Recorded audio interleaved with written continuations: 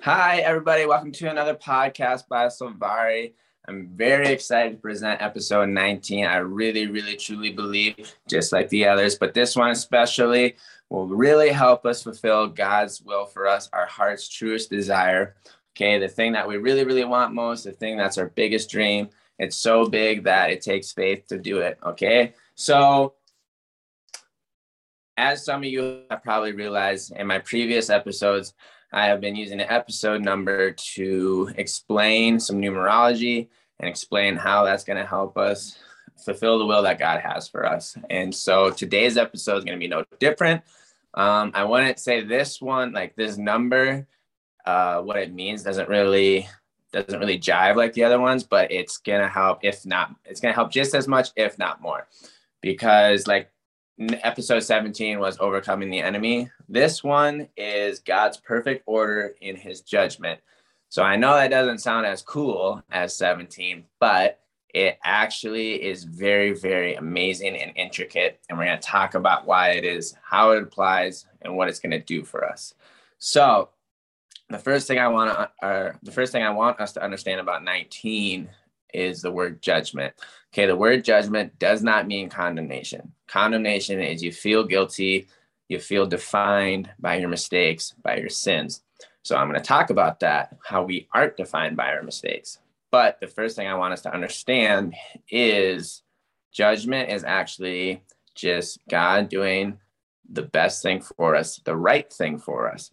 Okay, and so what that means for us today is we are judged by Jesus's blood, by his forgiveness, by his ultimate act at the cross. That's what we're defined by. So God sees us like Jesus. So last week's episode, I brought the example up that Adam, like we were on the A team and then we slapped God, human race slapped God in the face. So as a judge, he had to put us down on the B team, which was the best thing for us at that time. And so now God is saying, hey, I have an advocate. I have Jesus for you. You're back on the A team. All you got to do is believe in what he did for you. So, and he's talking to the whole human race and obviously us as individuals. So now we're back on the A team through Jesus. That's how God is judging us. Okay. So as believers. So now I want to talk about God's perfect order. So that, again, kind of weird, right? God's perfect order in his judgment. Well, I'm going to talk about, now that means a lot of things. There's many layers to the Bible. I'm going to talk about this individual layer in something that I call, a lot of people call it this generational curse. Okay. So, and how we overcome it. So perfect order is genealogy. And I'll tell you why, because in Matthew 18, Peter asked Jesus how many times he should forgive his brother. Now, there is a very big meaning to this. There's a nation and a kingdom meaning to this. Now I'm just going to talk about the individual meaning. And so Jesus responds to Peter. He says 77 times. And now he's not saying the 78th time you don't forgive that person. And I'll tell you why. Okay, you let the Bible define the Bible, because in Luke, the Gospel of Luke, there's 77 generations between Adam and Jesus. And Peter says, how many times do I forgive my brother? Okay, so Jesus said, everyone, you forgive every one of them, 77 generations worth of them. But now I'm going to talk about how that really applies to us. Okay, so I grew up, and many people, I'm talking to everybody in the world when I say this. Okay, we all have a father figure. Whether that's your actual father, it could be your older brother, it could be Michael Jordan, it could be Superman. I don't know. I mean, it changes. Okay. I'm going to talk about my example. Okay. And I understand that my example but my example applies to everybody. You're just going to have to find out the things that I find out and use them for your own self and your own example. But I know we all have a father figure. And we're all trying to earn that affirmation of the father figure. Okay, so that father figure could be your grandma. It could be a coach. It could be your boss. Okay, and in some senses, it's more than just one person, and I'll get into that. But I'm going to talk about my problem, my generational curse, and how it affected me with my father figure. Okay, so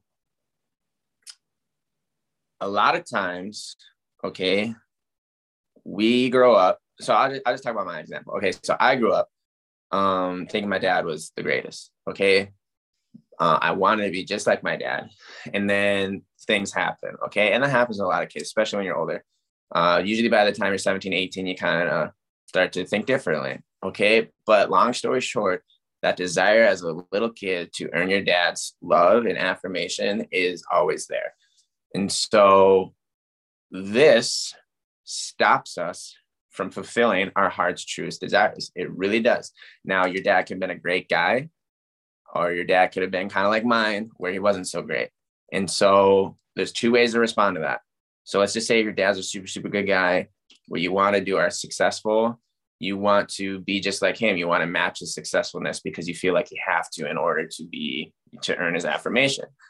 If you're like my dad, I was like that at one point, then another point, I didn't want to be anything like my dad. So then I would shut down certain gifts that I had because those gifts scared me. Because if I used those gifts, then I had the chance of this probability of becoming my dad, and that scared me. So I totally shut down certain things in fear of becoming like my dad.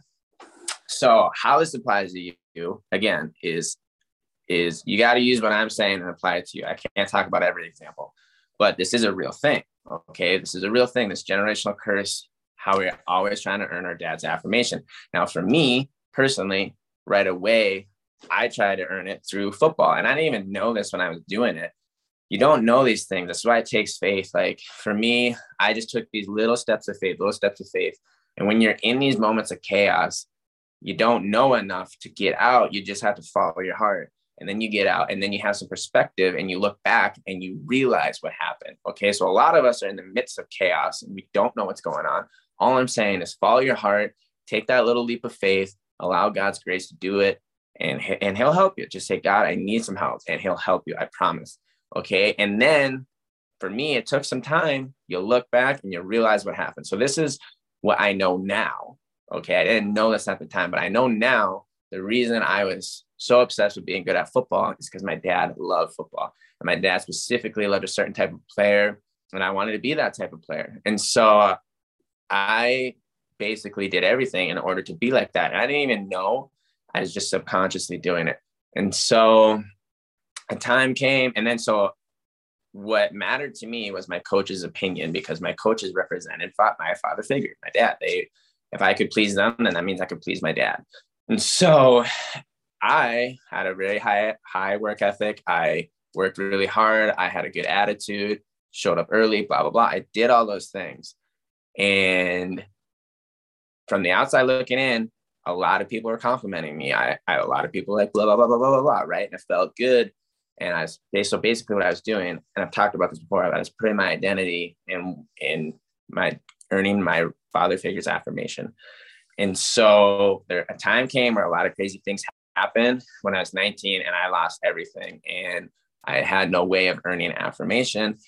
And so I started to learn that if you put your confidence, your identity in something that can be taken away from you, then it's not actually real. Okay. And that goes for your dad's affirmation.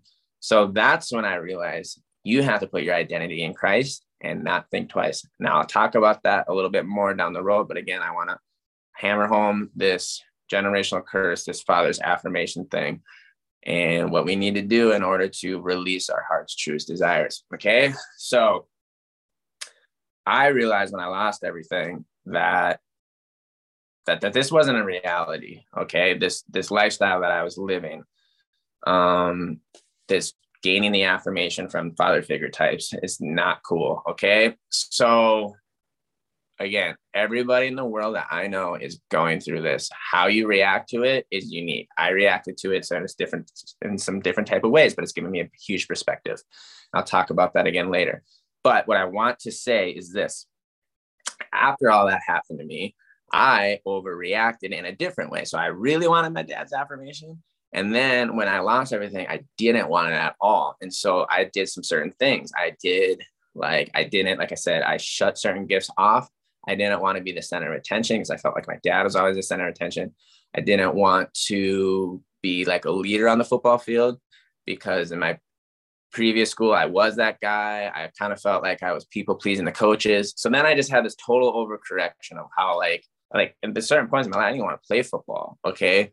I just didn't feel like I should quit. And so basically I was one way before 19 and then I was totally the opposite after 19. So I really just have this huge perspective of trying to earn my dad's affirmation and then totally overcorrecting the other way and not wanting to have anything to do with it. And so I know I'm talking to a lot of people right now and in one way or the other. Okay. I believe that's why God gave me this perspective. You're either trying to get it or you don't want anything to do with it. And we all fall on the spectrum to some degree. And what I'm trying to tell you is we got to break free from that crap. Okay. Because there's something much, much better out there for us. And I'm going to talk about that. But all I'm saying is before 19, I was one way, after 19, totally different way. And neither of them were the right way. And now I realize what the right way is, the best way. And it's Jesus. And I've always believed in God, but I never really knew Jesus. And so once you know Jesus, you start to understand the differences and the nuances. And that's what I'm here to talk about. Okay. So just a little recap.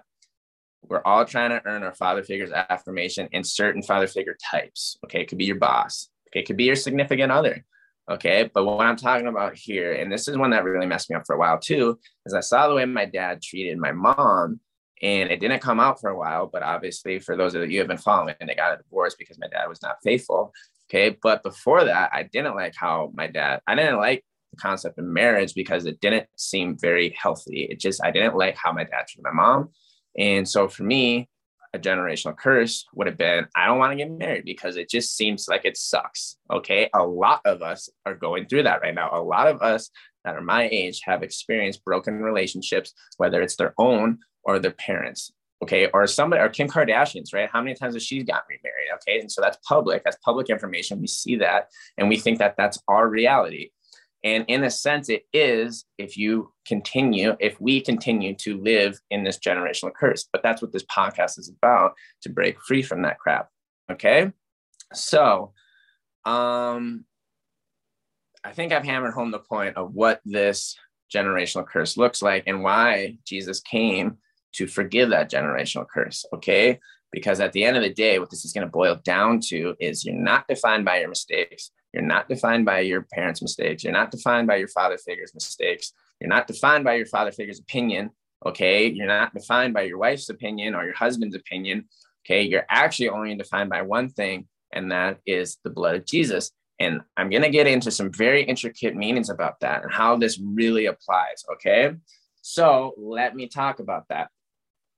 Let's talk about Adam's DNA. Adam's DNA is considered fallen DNA. It's considered the flesh. It's considered demand. And there's two ways to respond to that demand in that flesh. Okay. I've talked about this, that northern kingdom, that southern kingdom.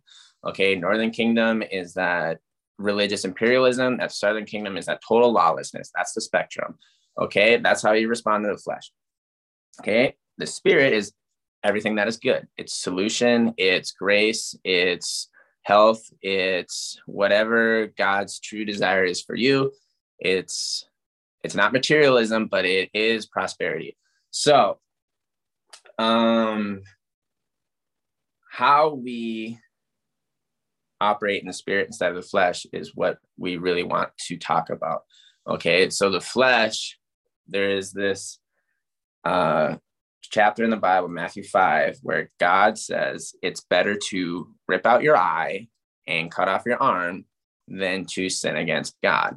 And so what he's saying is it's better to operate in the spirit than it is the flesh. Okay. And he's saying, and I totally agree with this, knowing what I know now. Okay.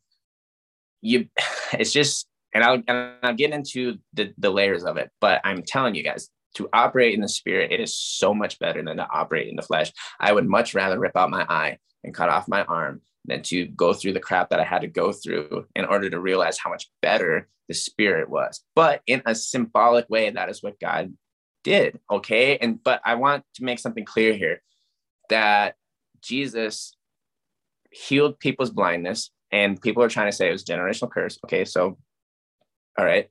And then Jesus healed a man's right hand.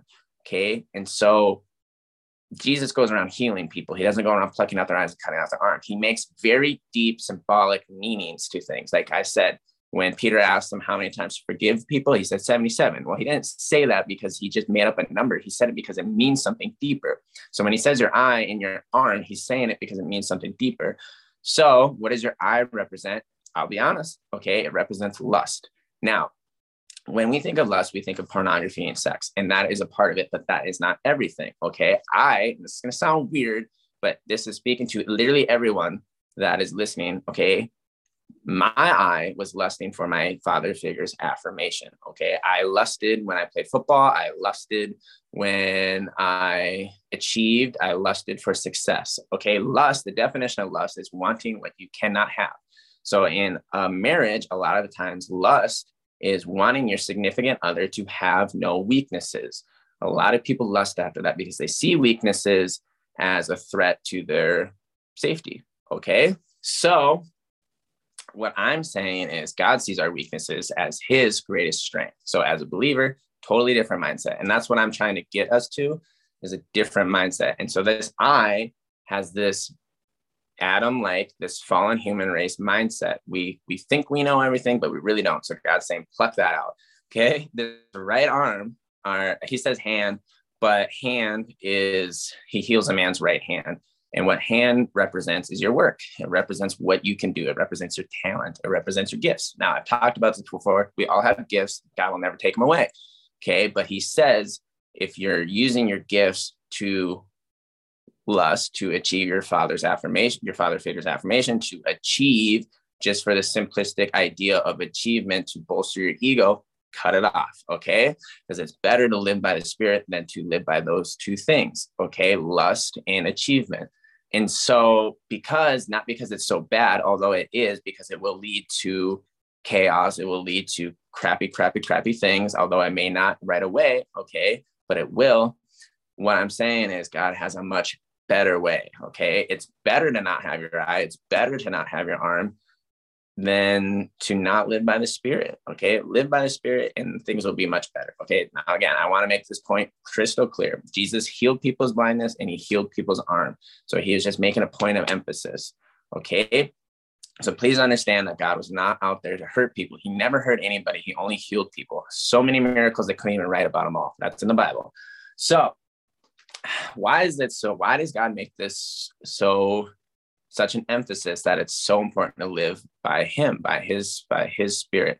Well, this is why, because when you're trying to achieve your father figure affirmation, you hinder your own dreams. When you're overcorrecting like I did, you don't want anything to do with it, you're hiding your gifts. Okay. So when you put your eyes on Jesus and you just allow him to be your identity, okay, you don't have to think twice. When your identity is in Christ, you're totally forgiven. You're not defined by your mistakes. You have everything you need. You don't need your father figure's affirmation. That allows you to be in a place of peace where you don't have to be defined by the generations of failure before you.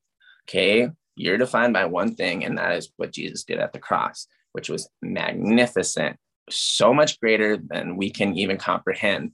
Okay, so my main point here is this.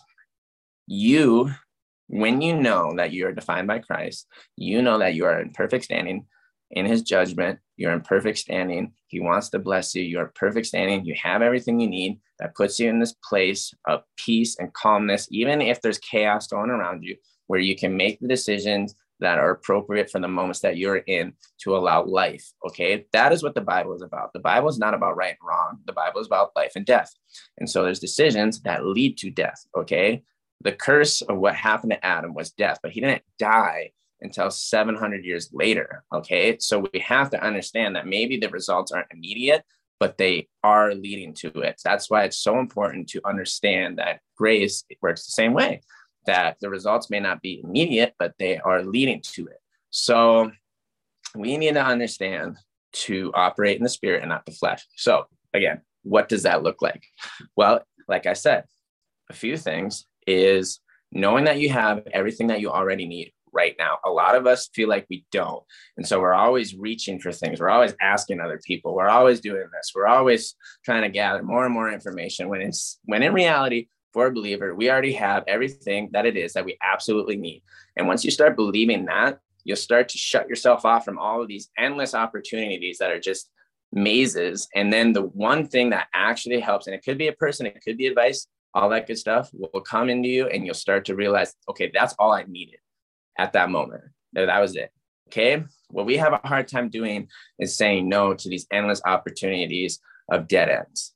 That is a reality. Okay. So the Spirit allows us to know how to not go down dead end trails. Okay. So this is what is really going to help us operate in that way. Okay. So again, Jesus said, I'm going to forgive 77 times. So for me, I don't have to forgive my dad, but I do. Why? Because I've forgiven myself. Okay. I know that my dad has this fallen DNA in him, just like I do, just like you do. And we succumb to it because that's just a part of our human nature right now. Okay. Because of what Adam did, this is a reality that we will fail. We will make mistakes. Now, the mistake that my dad made that I know now is the mistake that we cannot make is to identify ourselves by those mistakes. Okay. Now, this isn't an arrogant, I've never done that. This is a humble, I did that, but Jesus has forgiven me for that. So that allows me to operate outside of this sin identity, outside of this flesh. So this is what I was talking about at the end of my last podcast. Okay. We all make mistakes. We're all going to botch it. Okay. And we are going to botch it again. I will make a big mistake in the future. I can promise you. Okay. But I can promise you this, by God's grace, I will be forgiven for that mistake. And it will allow me to redeem myself. Okay. When we don't allow God's grace to redeem us, that's when we continue to make bigger and bigger and bigger and bigger and bigger and bigger mistakes until it's just too late one day. But it's never too late for God's grace, but it could be too late for certain things. All right. But I will say this. Okay. God's grace is greater. So when we allow God's grace to let us know we already have everything we need, we are who we are, and that is perfect. Okay. We have great gifts. I'll never take them away. He'll allow his grace to use them in the best way possible. Okay. Just like I said, don't use them for fleshly things because that won't lead to very good things. All right. It's just, God just wants the best for you. And the best for you is this spiritual way. And how to operate in that spirit, I've learned, is to not try to gain affirmation from others. I don't care who they are. I don't care if it's your direct boss. Okay. And it may admit it, and he's just, he doesn't know what he knows, or she, it doesn't matter. It's if God is leading you somewhere in your heart, go for that. Doesn't matter what anyone else thinks. And you're not defined by your mistakes. Okay. You're not defined by what you've done in the past. And again, you're not defined by the mistakes you're going to make in the future. Okay. And so once you understand that, it actually allows you this avenue to operate in greater freedom where you won't make those mistakes. Okay. People that are defined by their mistakes make more mistakes because it's fear driven and it's punishment driven. People that are defined by God's grace make more grace decisions, make more fruitful decisions, make more loving decisions, because that's what they're defined by. That's what they put their identity in. So what I'm saying is you got to forgive the generations of mistakes before. You got to forgive that fallen DNA. You got to forget. I've forgiven it. I've forgiven my dad. Okay. Because it's not even people that make these mistakes. It's this DNA, okay, that's been around since the fall of Adam that is making these mistakes. Okay. So I've forgiven my dad. I really have. Okay. But again, there's boundaries to what he's doing because he hasn't forgiven himself. Okay. So once he has forgiven himself, then there can be a reconciliation process. But I've forgiven him. Okay. Because I know where it's coming from. It's not coming from John Malone. It's coming from his fallen DNA since Adam. It's coming from Adam. All right. And it's the same for you. Okay. When you make these stupid mistakes, just like I do, it's not you, it's Adam. It's this DNA that we have in ourselves that's fallen. But I will say this, and so will neurology, and so will DNA experts, the more you operate identified with a grace conscience, with Jesus, with this ultimate good, you'll understand that you'll start to fall into this cycle of repetitiveness of good decisions, graceful decisions, fruitful decisions, self-control, love, joy, hope, peace. Okay. If you put yourself, this is true on every level. If you want to be a successful business entrepreneur, who do you hang out with? Successful business entrepreneurs. If you want to be a druggy loser, who do you hang out with? Druggy losers. Okay. But what I'm saying is, on a very subconscious level, on a heart level, where do you put your heart? Okay. If you're going to put it in the world, if you're going to put it in the flesh, what do you think you're going to get? Okay. But if you're going to put it with Jesus, if you're going to put it where love, joy, hope, peace, the guy that created it all. Okay. What do you think you're going to get? Right. Okay. So that's the point I'm trying to make. Okay. What I'm trying to say is, how does that apply every day? Okay. Well, it applies in many ways, but the best way is by hearing that God is good, hearing that Jesus loves you, hearing that there's a way, hearing that you're on the A team because of what Jesus did, hearing that, no matter what you did, you're still perfect standing with God. He loves you. He's your number one fan. Imagine Bill Gates, okay, all his money, all his power, okay, but as an actual very, very healthy, like great universal God, and that person has all this supply, and that person is for you. He knows you intimately. He knows every hair on your head, and he is for you. Okay. Why would you ever question anything at that point? You want it. Okay. So you wouldn't need your father figure's affirmation. All right. So that's the point I'm conveying. I really, truly hope that makes sense. Okay. Again, recap. You're not defined by your mistakes. You're defined by what Jesus did. He said, in the craziest thing ever, okay, forgive them, for they know not what they do. And they were humiliating him. They were crucifying him. They were trying to make him out, like they were trying to get him to hate them. And he just would not do it, because that's how good he is. Okay. A lot of us are out there like that. A lot of us try to get God to hate us. A lot of us try to get people to hate us because we want to justify how crappy we feel. Okay. God will never, ever, ever, ever hate you. Okay. God has unconditional love for you. Okay. Just accept it. Okay. The only difference between a believer and a non-believer at the very core is a believer knows how much God unconditionally loves them. Okay. That's the truth. And so when you stay in that, when you stay in the word, and you continue to hear and hear, you'll go from glory to glory. You'll go from, right? It's just inevitable. You will go from, again, it's who you hang out with. Okay. If you're putting your heart in good places, you're going to keep going up, up, up. And yes, you will fail. Okay. I will tell you guys, there is psychological and neurological evidence to suggest how we cycle every 3 days, every 3 weeks. Okay. I'm telling you, you will relapse. Okay. But it's important to know in those relapses that God's grace is greater. Okay. It's not even you that sins. It's Adam's fallen DNA. Okay. That's why we cycle. That's why we relapse. Okay. But when you know that Jesus's DNA is greater, and you define yourself by that, you define yourself by the Holy Spirit and what he did at the cross, you will keep cycling upwards, okay, to glory, to greater things, okay? It'll happen in your relationships. It'll happen in your career. It'll happen in your ministry, your purpose, God's truest desire for you, okay? And all these great things will happen, right? You won't have this fear of failure. You won't have this fear of success, okay? Wherever you lie on the spectrum, you won't have this fear to get married. You won't feel condemned, okay? You'll be tempted to, but you'll know by hearing that you'll just go from glory to glory, from one place to another place. Okay. It's very great. It's amazing how God has made this happen. It's amazing how science has backed this up. It's amazing how numerology can point to it. And I'm just very happy that God has given me some gifts where I can share some of this stuff with you. Okay. So that's my spiel. All right. That is it.